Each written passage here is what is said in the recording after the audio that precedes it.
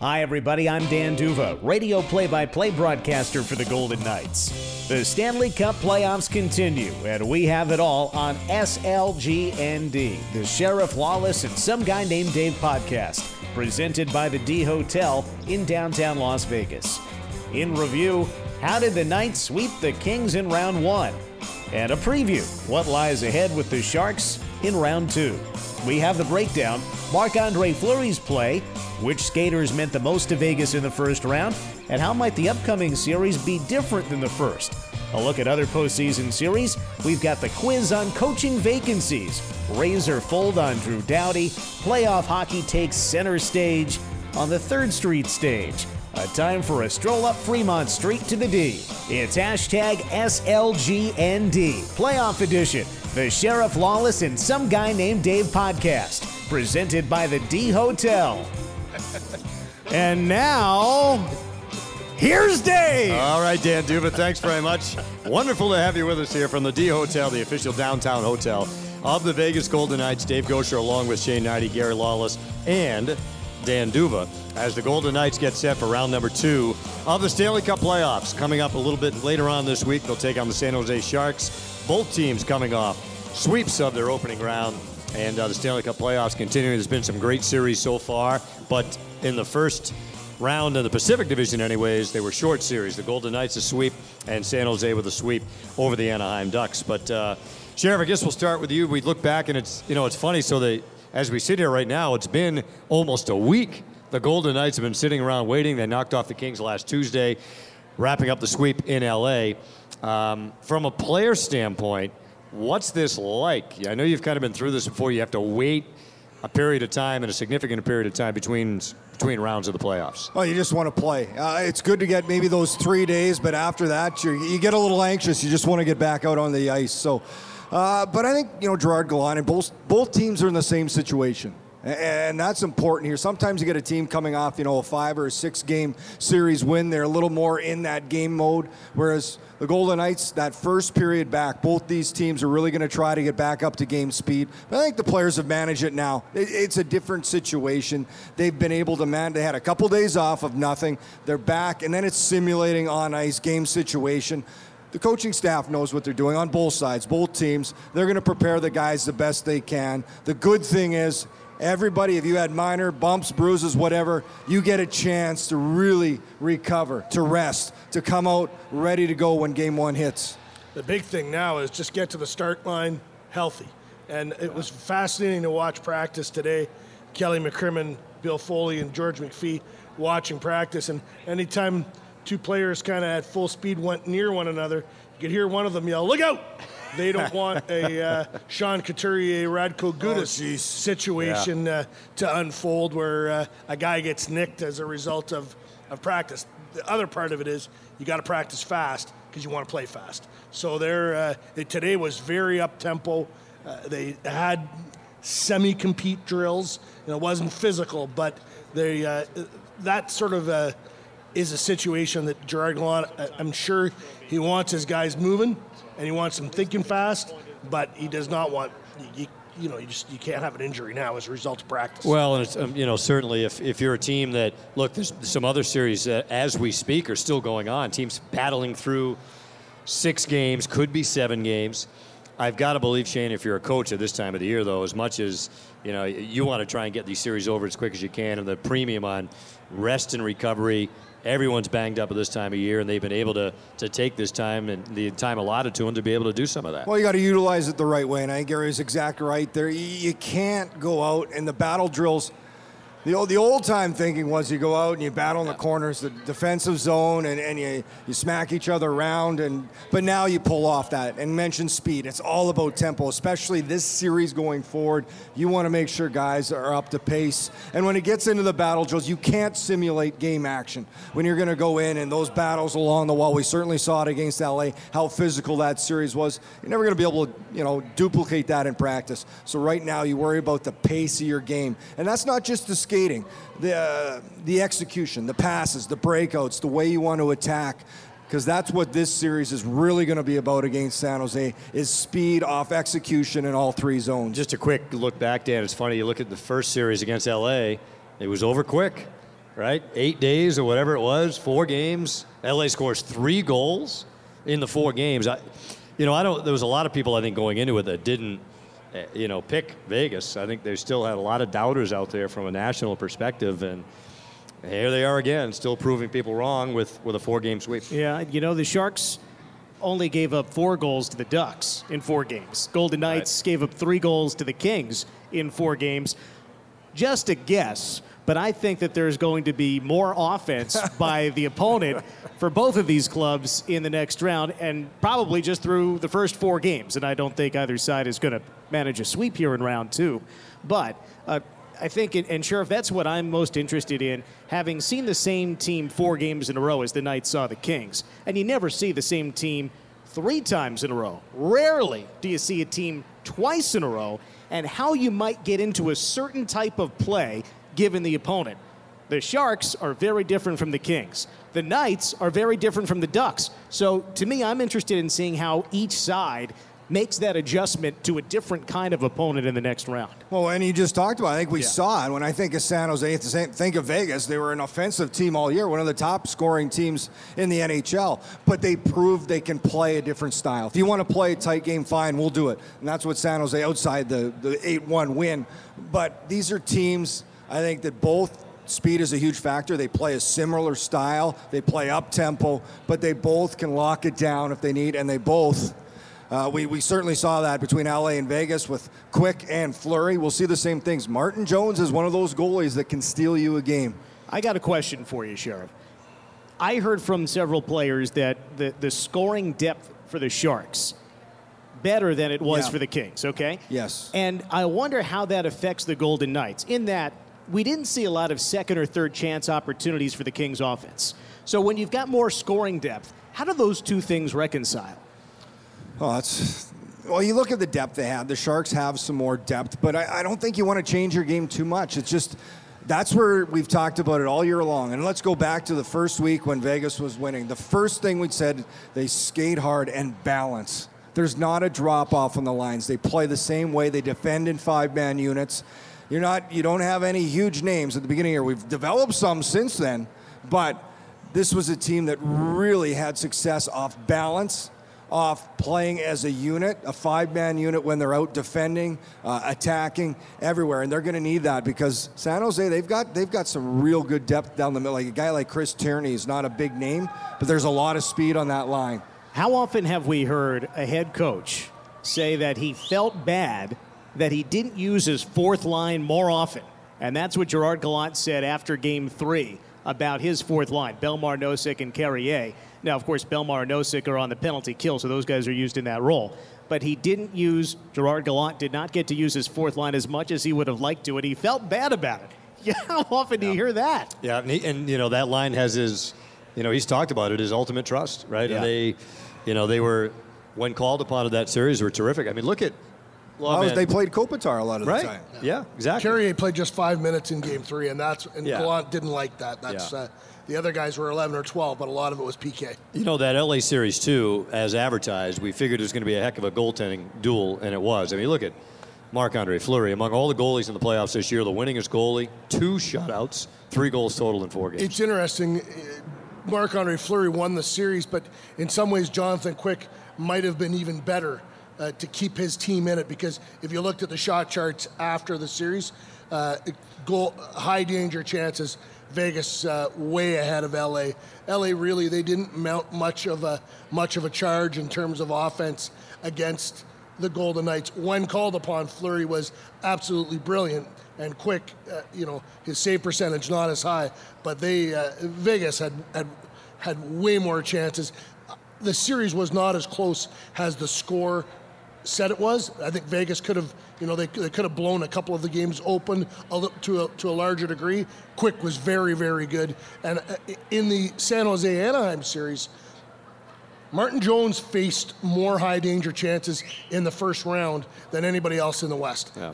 He saw a lot of really good rubber. He was very good. It'll be interesting to see. Like, to me, my old trick when I was a reporter not working for a team was to phone coaches around the league and ask them, I can't do that now. I can't talk to guys that work for teams, but guys have been fired recently. So I've been able to talk to a couple fired guys. Talk to the unemployed. Yeah, but guys that were just fired, I've been able to talk to them. They all have said the very same thing. This is a very, very evenly matched series. They like Vegas's depth a little bit better than San Jose. That being said, San Jose's, their fourth line was very good and produced offense against Anaheim. Anaheim not as bad as Minnesota in that Winnipeg-Minnesota series where Winnipeg really blew them out, but not strong competition against San Jose. It'd be interesting to see how those players. The series are going to be much more evenly matched. So it may simply come down to Fleury versus Jones in many ways. I looked at LA and Anaheim too, Lawman, have built to a certain extent around how the way it used to be played in the NHL, right? When LA won their cups in 12 and 14, big, heavy, physical, they tried to play that way against the Golden Knights. You look at Vegas, they're not built that way. San Jose is really not built that way either, right? It's more speed, depth, attack on offense. Brent Burns is a huge difference maker for them on the back end, but I don't know what's going to tip the series either way, Sheriff, but these are two pretty, from the goaltending out, two pretty evenly matched teams in this coming up in round two. Well, and I hate to do this, but Gary made a couple really good points. Dan, mark the time. Well, no, he mentioned San Jose. I don't think was They weren't mine. They were from another coach. Remember that? No. San Jose wasn't really tested against the Ducks. Maybe the underlying thing we're not talking about enough about Vegas is you're right. I think they outchanced, at least in the first two games, it was 2-1 scoring chances, Vegas to LA. So maybe we're overlooking that. You talk about experience, about being resilient, about a team needs to overcome things in playoffs to really take that next step. They didn't rattle at all. No. They did not get faced. That's an easy time to say, especially that double overtime game. Like, they deserved that game. Quick made 54 saves. But they didn't get faced. They stuck. They didn't come off the game plan, which is not an easy thing to do. A lot of teams get rattled. It's human nature that things aren't going away. You start to change things up or try something different, or you cheat here, you cheat there. They didn't. They stuck to the way they played, to the way they had success. To me, that speaks volumes for the character of the team, the leadership they have in the room, and what they've been able to build this year. Even that third game, too, Shane, where they only had 17 shots through two periods. They didn't have a lot going offensively. And they scored 3 goals, and they ended up coming away, and they go up 3 games to none. It's hard to be objective when you're right on top of the game. The shot charts are objective. They're completely objective. Oh. And the ice in front of Fleury was pretty cool.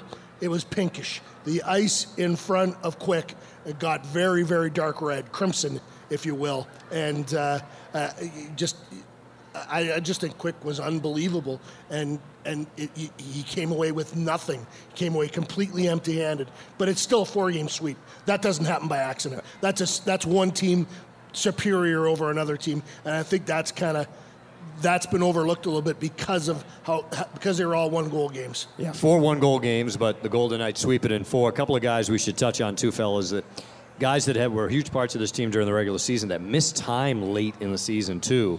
Riley Smith missed 15 games late. James Neal was bothered by some injuries late. Came back late in the regular season. Didn't, seemed to kind of struggle to find his game, to be honest with you. But you think about the move he made in Game 3 on the boards against Vandenberg, right? Scores the go-ahead goal. And I guess just your general impressions of, what they brought in that series against LA. And that's exactly what James Neal is. He's that X factor. He go back to the beginning of the year. And he's a guy that if he goes a long run without a goal, the good thing is when he starts scoring, those guys feel it, and then they start to come in bunches. Riley Smith, to me, missed a lot of time. That goal they scored off the face-off in the offensive end, to me, for that line was huge. For them just to get a little bit of that confidence back. And he got better as the series went on. He looks like he's back up. You need to get back to the pace of the game. And this goes back to practicing, especially when you're out there yourself. You can skate as much as you want to get in shape. That does not get you into game shape, into game situations where you can read and react. And he was certainly back to the Riley Smith we knew by Game 3 and 4. And of all ironies, they don't pay Braden McNabb to score goals, for the most part. Oh. It's all gravy when he does. But to have somebody, if you think about where he came into the season, contract's up, they signed him to a 4-year extension, middle of the season. Lucas Pisa gets hurt. He ends up playing with Nate Schmidt on their top pair. And of all guys, the guy that spent the last 3 years, Lawman, playing in the LA Kings uniforms, goes the only goal of Game 4 to win the series. Well, it's the perfect expansion team story, right? Absolutely. You know? Oh, yeah. Guy gets exposed in the expansion draft, goes up against his old team, and takes the dagger out of his own back and shoves it in their gut and pulls hard right. Oh, that's vicious. That's very vicious. I'm Mark Moser. Oh. There's 4 stomachs. Oh, jeez. And we remember way back in December, we heard Gerard Gallant say the pivotal moment of the season when he thought his team had really found it. Father's trip, Dallas and Nashville. Who scored the game-winning goal in Dallas?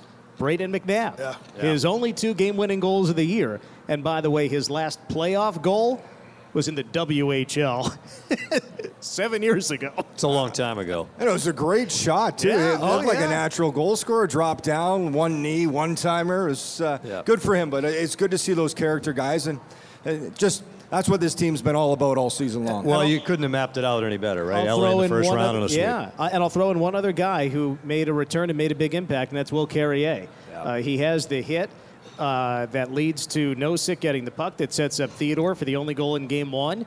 He's managed to use his speed to create some opportunities. He's not going to put up a ton of points. He only had 3 the whole season, but it's a lot of that extra stuff and how that just rounds out the fourth line. I think it goes a long way. And we can argue whether Drew Doughty should have got suspended or not for the hit on Carrier, right? But you've got to believe a lot of that was a byproduct of Carrier running him every time he had an opportunity 10 in the hits in the corner. first Then game. he saw his chance, took it. Whether it deserved a suspension or not, that's open for debate. But they didn't have he's a finalist for the Norris. They didn't have him available for round 2. They lose that game and end up losing the series. So, yeah. Carrier gets under your skin. Even at the end of the regular season, he had drawn 3 penalties, and that's what he does. He's just he can unravel an opponent, and when he's out there, it's probably one of the reasons why Gerard Gallant didn't like that he only got 5 minutes in that Game 3. Well, the Sheriff Lawless and Some Guy Named Dave podcast coming to you from the D Hotel right here outside among the people on Fremont Street, downtown Vegas, #SLGND. The Golden Knights getting set for round 2 of the Stanley Cup playoffs against the San Jose Sharks coming up later on this week. And a reminder for you Golden Knights fans, do not fight for parking when you head to a Golden Knights game. Take care of it in advance through the Park Mobile app and score the perfect spots at the preferred parking garages of the Vegas Golden Knights. Check it out at lasvegas.parkmobile.com. That's lasvegas.parkmobile.com to reserve your spot today. So we've already kind of touched on last series, this series. So the Golden Knights and the Sharks will get underway, best of 7 a little bit later on in the week, as will Nashville, Winnipeg, and what's going to be just a heck of a second-round series. So the 2 teams that finished 1-2 in the West in points, I know the Predators won the President's Trophy, but top 2 in the West in points, and they're going to meet in the second round of the playoffs coming up. Well, and that's still up for debate, the way the playoff schedules format is set up. But for this, it is, and they're gonna beat each other up. I see this series going a long ways, and it's really hard to pick who's going to come out on top. You're talking about 2 teams that are deep down the middle. They've got. I give the edge to Nashville on the defensive side of things, and then you got 2 goalies that are up for Vezina. So. Vegas, all they got to do is worry about San Jose, and then they hope these 2 teams absolutely come out of it, absolutely battled, banged up, and everything. Lawman, what are your when you think about that series? What comes to mind? Yeah, I think for Nashville, they got so close last year. They're hungry, I think, to win the cup. And on the other side, those guys in Winnipeg, Blake Wheeler, Brian Little, it's been a long time for them, and they haven't had, the franchise has never won a series until now. Shane was in a playoff series with them when they were in Atlanta, and then they got back in 2015, and they got swept by Anaheim, and now back they knock off. They're out. Nice try. Next year. All right. Yep. Ducks fan out there trying to rewrite history, but Getting ready for next year. Getting ready for next year.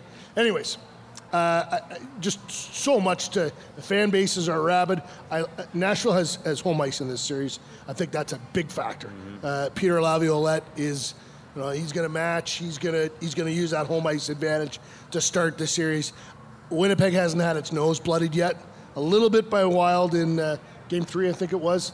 But it wouldn't surprise me if Nashville won both on home ice to start the series, and then it moves back to Winnipeg, which is right now among the, they had 36,000 people on the street on Friday night to watching that game unfold. Thursday night, I guess it was. So that series, there's a million storylines, and how Winnipeg responds to adversity, I think, is going to be the big story there. You talk about some of the best home ice advantages in the league, and we've seen Vegas play 43 home games now, right? Regular season and playoffs. I would put Nashville and Winnipeg right up there. You might have the three best home ice advantages in the league, right? Winnipeg, Nashville, and Vegas, and you got two of them coming up in this next round. And to Lawman's point too, Sheriff, you've got a Nashville team that there's unfinished business there, and I think they feel if they had some guys healthy last year, they lost Ryan Johansson in the conference final. You can play that game. Ryan Ellis is playing on one leg, but they get Fisher back coming out of retirement. They added Hartman to the deadline. They added who else on the Bonino, Bonino Stanley Cups. In the offseason, back-to-back cups. That's a team that if I don't want to say if they don't win this year, but they look like they're primed. If they're not going to win it, they're expected to make a long run. Well, and I was talking about down the middle, and then you look. So you got Johansson. You're going to have Johansson versus Scheifele. You're going to have what's the second line? You got Paul Stastny. So he's going to play either against Bonino or Turris. Who else is Winnipeg got? The big difference. Then you got Lowry against Fisher. Little versus Turris, say. Right. So the one thing I see in favor of Nashville is all the experience. Even Brian Little's been around a long time, but this is first time going this far in playoffs. Scheifele's never been there. Lowry's never been there. Stastny a little bit. And the blue line, Nashville's blue line is A++. I think this comes down to the goaltender. Right, which goaltender outduels? This could be all about Rennie versus Hellebuck. And again, you're looking at a guy that's been around versus a guy that's had a breakout season. And you can make the argument too. And look, it's the way it is right now. This happened in the East last year.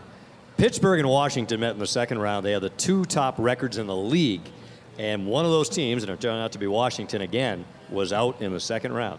And you're going to have the two best teams in the West meeting in the second round this year. One of them is going to be done and going to be pretty bitter that their season is going to be over potentially by the first week of May. And I think that is absolutely right. The teams that necessarily might be 1-8 aren't matching up like the way they used to.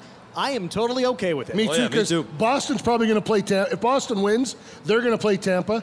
And if Washington wins, they're going to play Pittsburgh.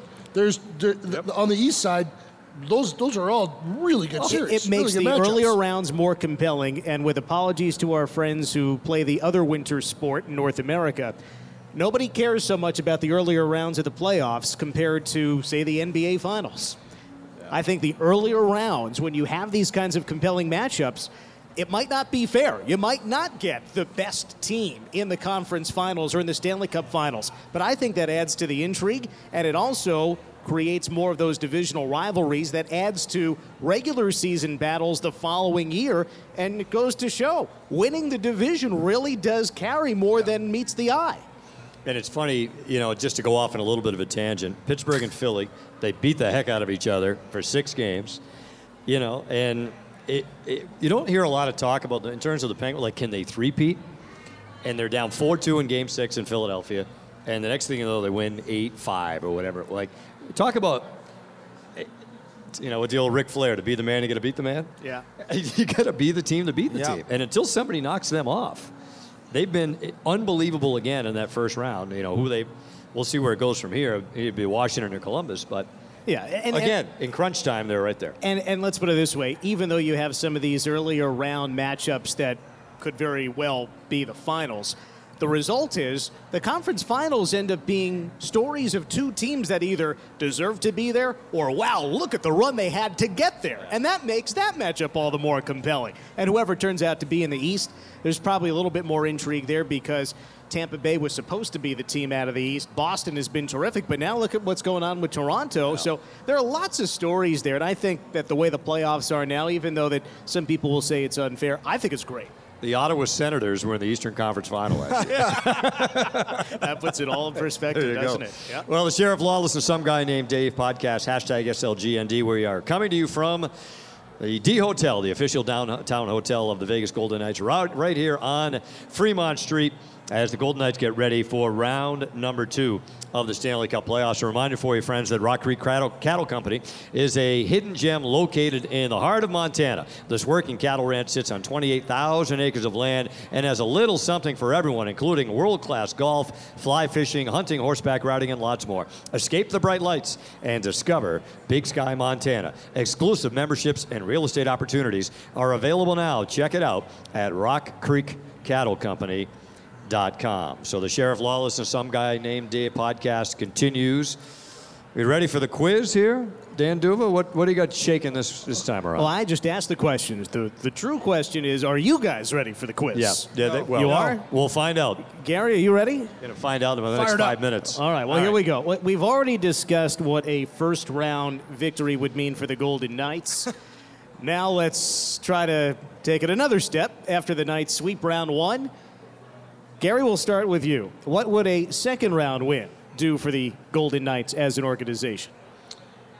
Well, it all comes down to the fan base now, and I think that we're seeing it's getting rabid here, and everywhere you go. I'll relay a little story. I was at a function last Friday night, and there was a party, and by 8:30, all the people had moved into the TV room, and we're watching Colorado and Nashville. Vegas wasn't even on the screen, and I kind of said to someone, "How much hockey have you watched in your life?" Well, none until 6 months ago, but now I can't get enough. The longer this goes, the better it goes for in terms of embedding and entrenching this franchise in this market. Absolutely. I think that's the big thing is just, building hockey here. And it's been my whole life, so it's great to see. And for these fans, listen, the story's already incredible as it is. Right now, though, story's put on hold for me because there's still lots more to write. I think this team is proving more than anything for this organization is they're for real. This is a team, and they've done it as the same unit. Like the group of guys that have accomplished what they have this year, they've kept together. So that's something that really special to me. You don't see that a lot now throughout. You can look at other teams, there's been additions, and yes, they made a couple moves. But still, it's been the majority of the guys from day one that believed in one another. And I think it continued. To me, this organization has already, jumped leaps and bounds in what they've been able to accomplish. Every round is just, a little bit more, a lot more. Can you imagine if they ended up in the Western Conference Final Four? Final Four. It's already their Final 8. Right. It's already off. The whole thing's been off the charts all year.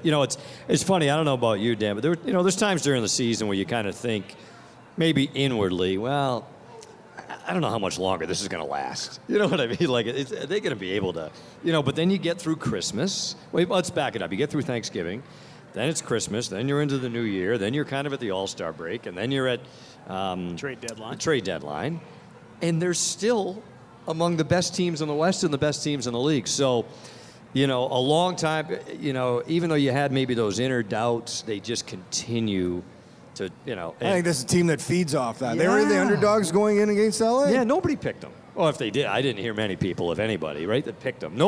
There's nobody on earth that picked them in a sweep.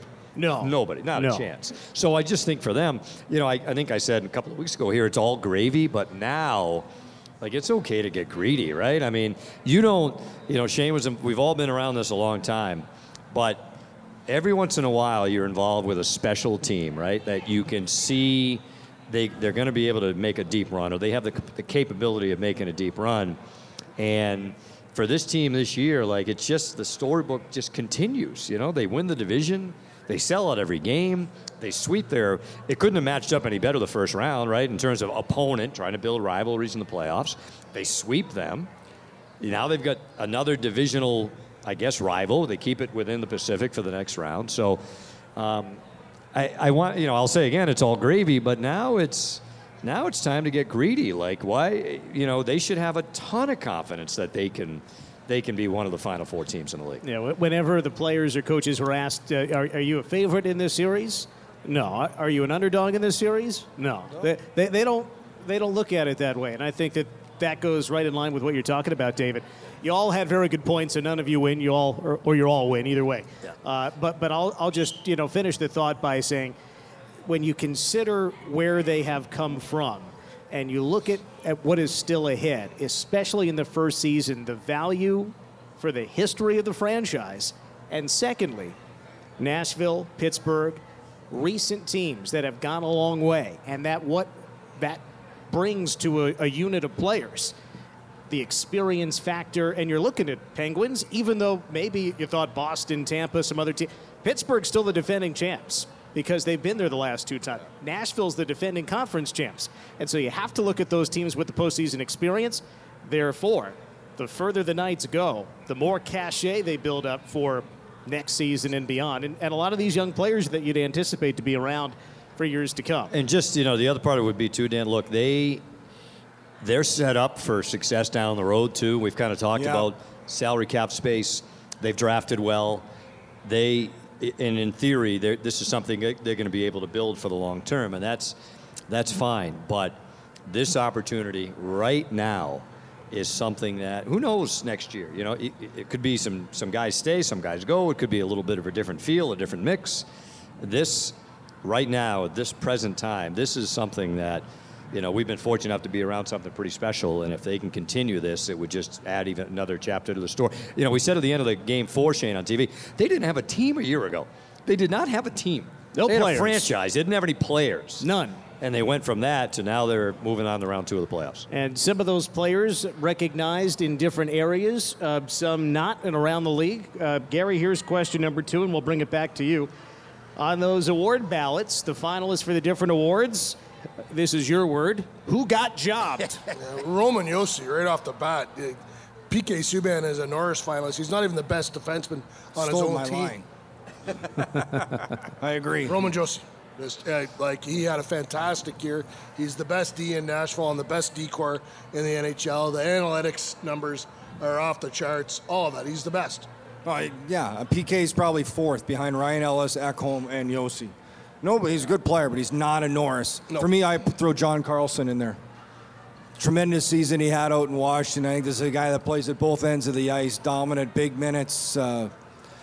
It's the same category, though. Norris, I just, Hedman, Doughty, I don't have a problem with. I just don't think PK Subban's a Norris finalist. Well, and I'll throw in Brent Burns.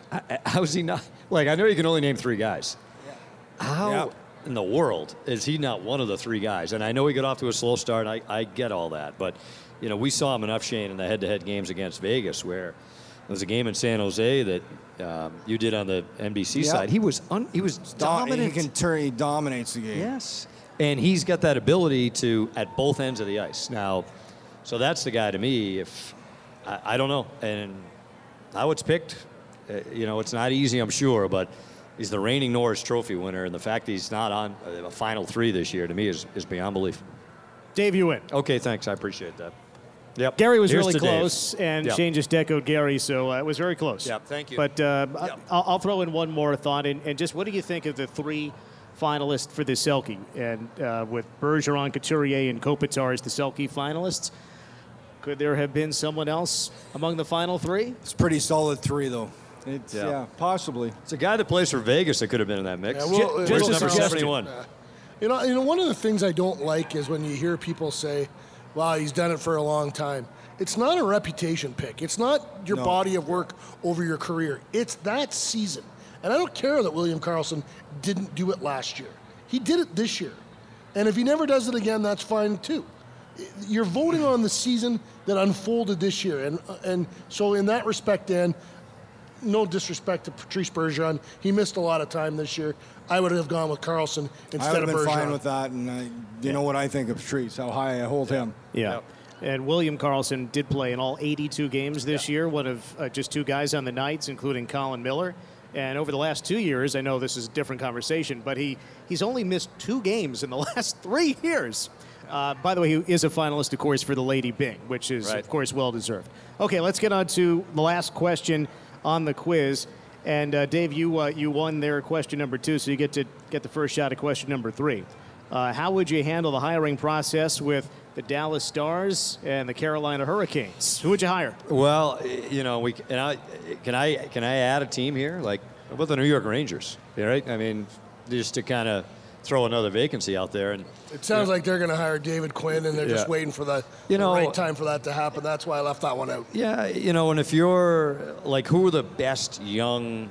You know, is that where it's going? The best young coaches, right? That's what I think. I mean, whether it's David Quinn or Jim Montgomery at Denver, I don't have a good thumb on who's let's in also the American League that maybe deserves a chance. I think Dallas deserves a young coach. They've done the Lindy Ruff, they've done the Ken Hitchcock. I think Todd Nelson's the guy that would go in there. Yeah. Edmonton, he went in with a young group there. They loved what he did. He's a new age thinking coach. He knows how to work a room.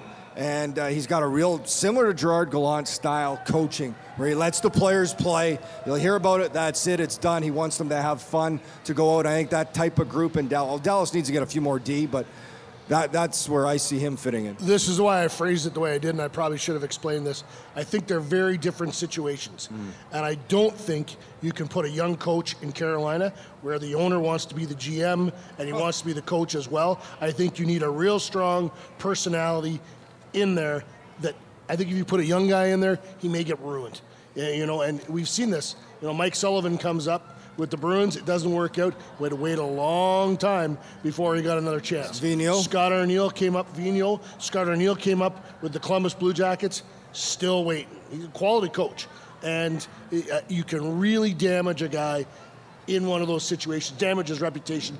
I don't want that for a young guy. So to me, a more experienced guy is the right answer for Carolina. Problem is, they're not going to pay.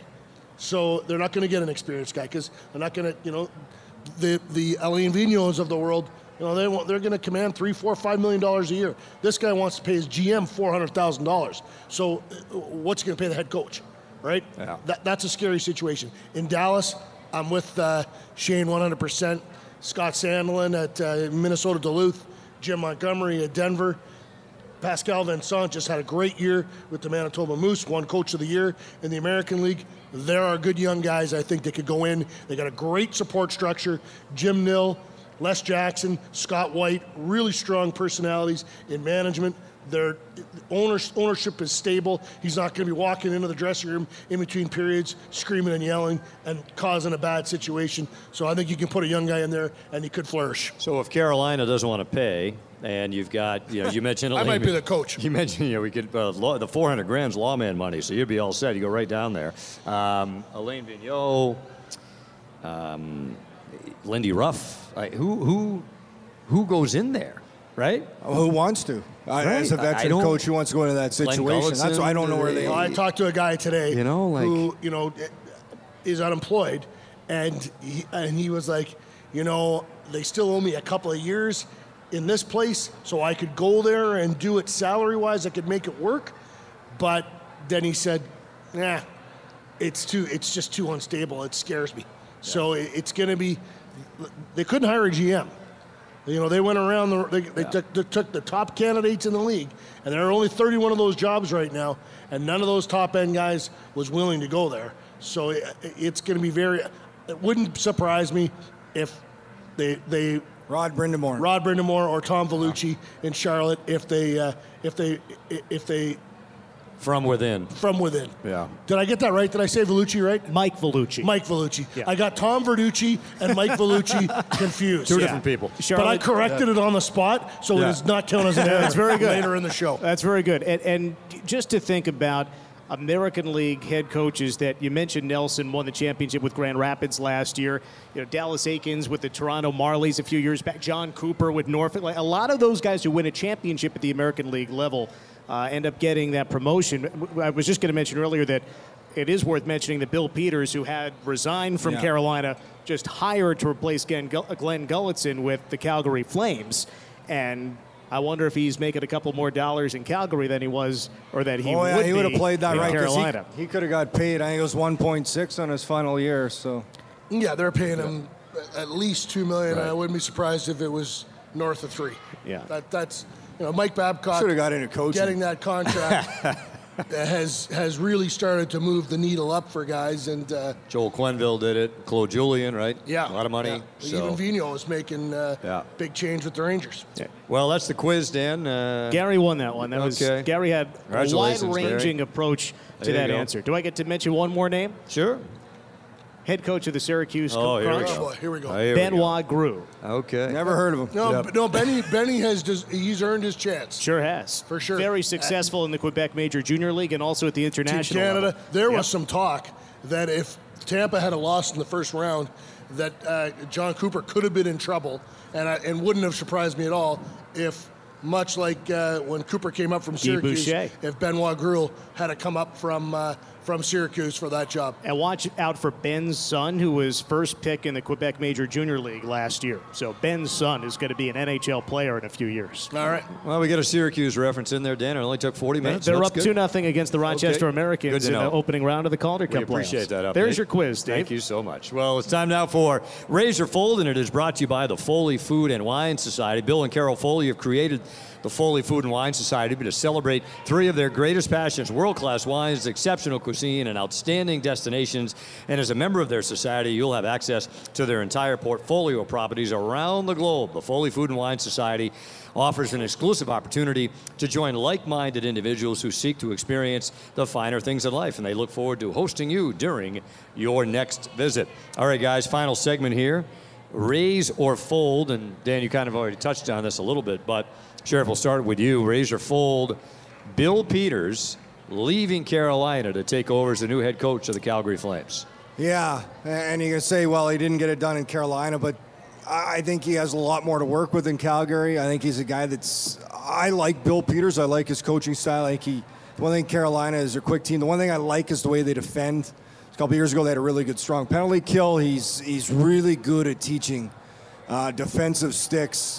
His teams are able to knock down a lot of pucks. They play with pace. So I was a fan of Glenn Gulletson, but he's gone. But I raise on the Bill Peters. Well, man. Yeah, I'm going to raise for not for managing down, running the team, but for managing up. I think Glenn Gulletson is a really good coach. I don't think he's the right personality to be able to handle the triumvirate of owner Murray Edwards, President Ken King, and VP Brian Burke. I think that if Glenn was left to just deal with Brad Treliving, things could have been fine there. But when you've got those three big personalities who all have opinions and who all share them coming down on you, I think it's a tough situation. I don't think Gulletson was the right guy. I think Bill Peters he just showed that he was not going to put up with that. He walked away from $1.6 million this year and next year to not have that situation in Carolina. I think actions speak louder than words. And those guys, Edwards, King, and Burke, they may have their opinions, and they may pass them down to Bill Peters. He'll be quite comfortable letting them go in one ear and out the other, and maybe smiling at them or maybe saying something that they don't want to hear. He's got that strong personality. He's the head coach. He's going to fill out the lineup. He's going to handle practice the way he wants to. He's going to handle all of the day-to-day hockey coaching decisions the way he wants to, and he won't blink in making that thing happen. I'm with you. I raise on it, and it's also worth looking at the recent history in that the Hurricanes have missed the playoffs in the 4 years he was the head coach there. But to me, the head coach, the perception often is, that he's to blame.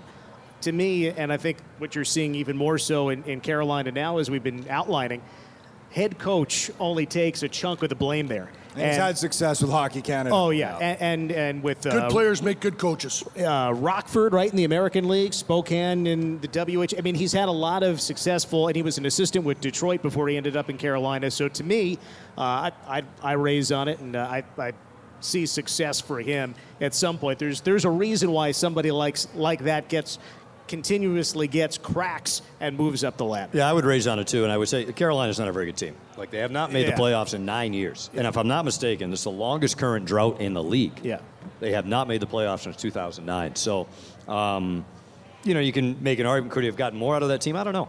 They're not that deep a team. They've got, they're not that complete of a team. I would say this, I raise on it, but they're going to have to find a way in Calgary to get more offense that does not flow through Monahan and Gaudreau, right? Kachuk got hurt late in the year. That was a huge loss for them. But they're going to need more out of whether that's from within or without. They're going to need more. You know, Mike Smith got hurt late in the year, and you can't do anything about that. But that was a huge dent in that team. But they're going to have to find a way to generate some more offense and not have it go through those two guys. I mean, they're upper echelon guys. But what about Jankowski? He was on fire last game of the year. Jankowski did fine in the last contest of the season against the Golden Knights with 4 big ones. That was a good time. I think those big personalities undermine Glenn Gulutzan, and it's really tough to lead if the players look at you and aren't sure they're their leader. No one is going to look at Bill Peters and be confused about who's running the ship. And that's why coaches' salaries are up. They make more than some of the players. The players know the coaches around. Yeah, and that's not how it used to be for a long, long time. It's all changed in the last bunch of years, obviously. All right, next up on Razor Fold, Lawman, we'll go right back to you. Razor Fold on Drew Doughty. They raised on him as a player, but I'll tell you what, he had some pretty difficult moments this year. He makes the comment about LA going to be better than Vegas at the end of the year. His team got swept. He puts that hit on Will Carrier, and he complains about the suspension. He talked about William Karlsson's line and said they've got nothing against us this year, and then they went out and put up a pretty important goal against him. I think that Drew Doughty, maybe he thinks it's important for him to talk as much as he does, but I'd like to watch him play and not listen to him as much. So I'm raising on Drew Doughty. It's impossible not to, but there's some warts there that I think he could sand off. Sounds like a grudgingly raising. Here's the thing. Gary is raising on that, it seems to me, from the standpoint of, say, a manager or a coach. But as a journalist, you've got to love the material. That's why I'm surprised. You're going to pay him. You're going to give him $100 million. But that's why I'm saying you're looking at it from a management standpoint. $100 million he's going to want. Oh yeah. Oh, I get it. I'm with you. I'm with you. But as someone who covers hockey, the story that he provides, the layers, the narrative, it's very compelling. So the storyteller in me raises on Drew Doughty for all of those reasons. I tend to think that if you are on the Kings side of things, whether you're a fan, and I don't know what his teammates think of him and the words that he uses and how he speaks to the media. Are there some guys in that room that love it? Maybe some other guys who don't? I don't know. But it seems to me, when you could try to put yourself in the other team's shoes, you probably are really happy that Drew Doughty is on your side most of the time. Now, it didn't work out for the Kings in this series, and they have just one playoff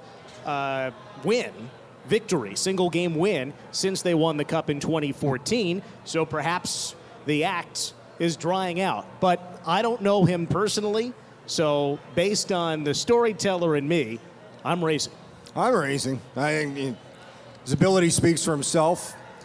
Hey, I'm old school. I'm not. If you're gonna talk, you better back it up. And for the most part, he has. Yes, he's been off this year in his comments, but he's got personality. He's got 2 Olympic golds, and he's got 2 Stanley Cups. So I think part of what drives him is his ability to push the line, to play the way he does, to have that type of attitude. And for the most part, he's backed it up pretty damn good. He's also got a Norris, and he's nominated again. I would raise 2 Knights because I think nobody says anything anymore. Really. Nobody really says anything. That's my point. Thank you, Dave. Nobody really says anything. Now, we were around some of the Kings people for, 10 days or whatever it was. Somebody said to me, Kopitar, Brown, Carter, and Quick. Forget it. Not going to say anything interesting. Or talk at all. Doughty makes up for all of them. Right. So those are you want to talk about and throw Doughty into that mix just in terms of their marquee guys, right? They're almost never available to the media. And if they do talk, you're almost better off not having them talk. Yeah, so I just, the fact that Doughty's got something to say, you can certainly quibble with how he says it and when he says it, and maybe he should have a little more polish on it, but I don't think that's him either. He's not going to. So, yeah, nobody says anything. So he does. So I'll raise. I would take him on my team. Yeah, I'll raise on him. All right, last one, Razor Fold. And this is funny. We've seen this in the playoffs quite a bit. Coaches lobbying referees and the Department of Player Safety, doing it through the media in the postseason. Dan, we'll start with you. All Why right. not? Sure, why not is a good reason. I will fold on them doing it through the media. Now, back channels, I'd expect a coach or a general manager to make nasty phone calls to the league office and send scathing emails to the appropriate people. But once you start to play it out in public, the folks who are charged with making those decisions, it's human nature to be rubbed the wrong way. And nobody likes to have his or her judgment called out in public for everybody to see and criticize. I'd much rather have someone criticize me to my face or directly to me than just generally out in the media where it can be taken a certain way. So I think in that case, I am folding on lobbying the media when it comes to the officiating or the Department of Player Safety. What do you got there, Lawman? Absolutely folding. I think you look like a whiner. And really, if I'm George Peros and a coach or a player calls out one of my decisions, How do you think that next They're conversation human we're beings, trying to right? defend? conversation Yeah. going. You know what I mean? Well, really? You didn't like my decision? Clearly you don't understand what I'm trying to do. So the next time you do this, you won't have learned from our phone call, so I'm going to slap you harder. And really, that's a GM's job, to pick up the phone and say, hey, this is why we think da-da-da. You're not going to read about it in the paper. I'm not going to embarrass. Like, why would you ever embarrass? Can you imagine going to court No. and trying to embarrass the judge in Not the gonna media work. beforehand? Not good. Not a successful strategy. But I will add this in. I would like the Department of Player Safety and the NHL to more consistently articulate some of their rationale. In other words, sometimes we see a decision, we hear about, okay, this is what has been decided, and I'm not sure that we have a better understanding of the rule or why it was implemented the way that it was. And that is just a general request. It's not something that really pertains to this question, but it's something that often comes to mind because Gerard Gallant said it today.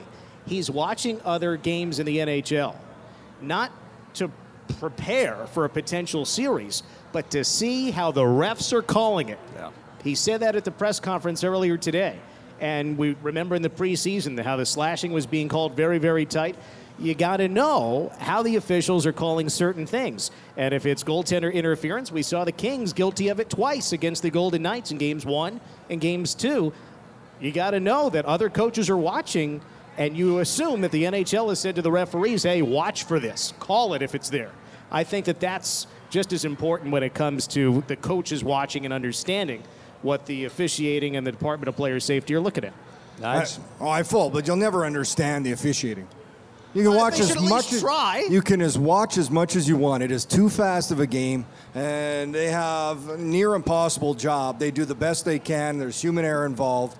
So, and I agree with you. It sounds like whining afterwards, and it's exactly. You're going to get one coach that's lobbying one way, and you go to Minnesota. Bruce Boudreau thought Morrissey, that non-call, lost the game for him, and he should have been suspended forever. And then Paul Maurice didn't think it was suspension worthy. So they don't even get along in the same place.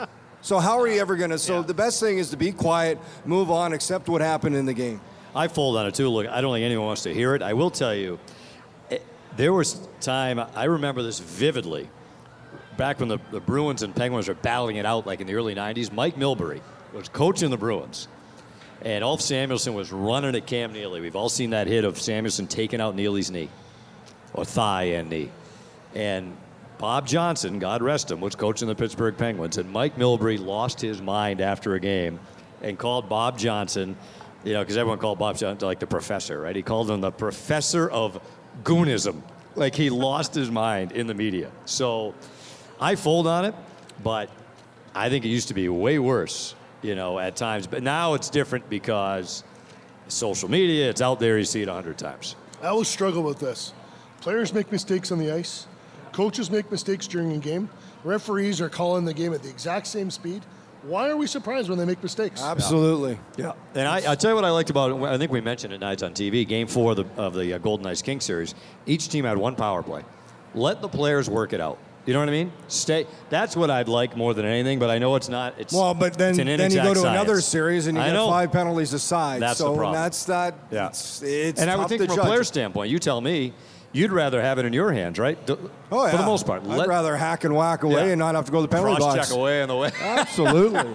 The skill players feel the same way, too. Yes. They want to be hacked and whacked. That's right. Well, that's Razor Fold for this week. Are you going to tally it up now, Dan? So we're right now to the final segment of... I feel like a victory is coming my way. Who's the first star? I was hot Lawman's tonight. confident about his chances. Yeah, I passed well. Well, you've had all day to I work threw on these checks questions. well. We had 5 minutes. Baloney. It's true, and also because Gary did not get to make his cake or eat it, so Gary gets to win today's podcast. And really, I thought the breakdown on the coaching, I think Gary won it there. That's where he really had his filling. Just thought about it all day. That's right. Fact check Just time. Rigged. What do you got? Just to confirm Dave's memory, which is almost always reliable, but I'll add to the drought that is now 9 seasons for Carolina. Remember that they have made the playoffs just once since winning it all in 2006, so they have missed the playoffs in 11 of the last 12 years. Prior to this current streak, Edmonton had missed it 10 straight years. They made it last year.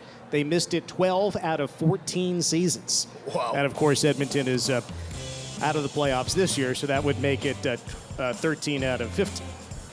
Back to the point of special opportunity with this team this season doesn't come along every year, to say the least. So, well, that's the Sheriff Lawless and some guy named Dave Pocket. So I guess, Lawman, you were the winner. You were the champion. Yeah, Congratulations. What do you mean, yes? He just said it. Okay, Dan, did you say he was the champion? It's true. I wrote it down. I wasn't listening. Well, we thank you for joining us, Sheriff Lawless, some guy named Dave Podcast, hashtag SLGND. Coming to you from the D Hotel in Fremont Street, the official downtown hotel of the Vegas Golden Knights. Go to iTunes, subscribe. We'll have some TV coverage, at least on the Facebook. That's what I'm told, with some pre- and post-game coverage. And Dan will have the whole thing on radio, 98.9 FM. Stanley Cup playoffs. Golden Knights and Sharks coming up in round 2. We'll talk to you next time.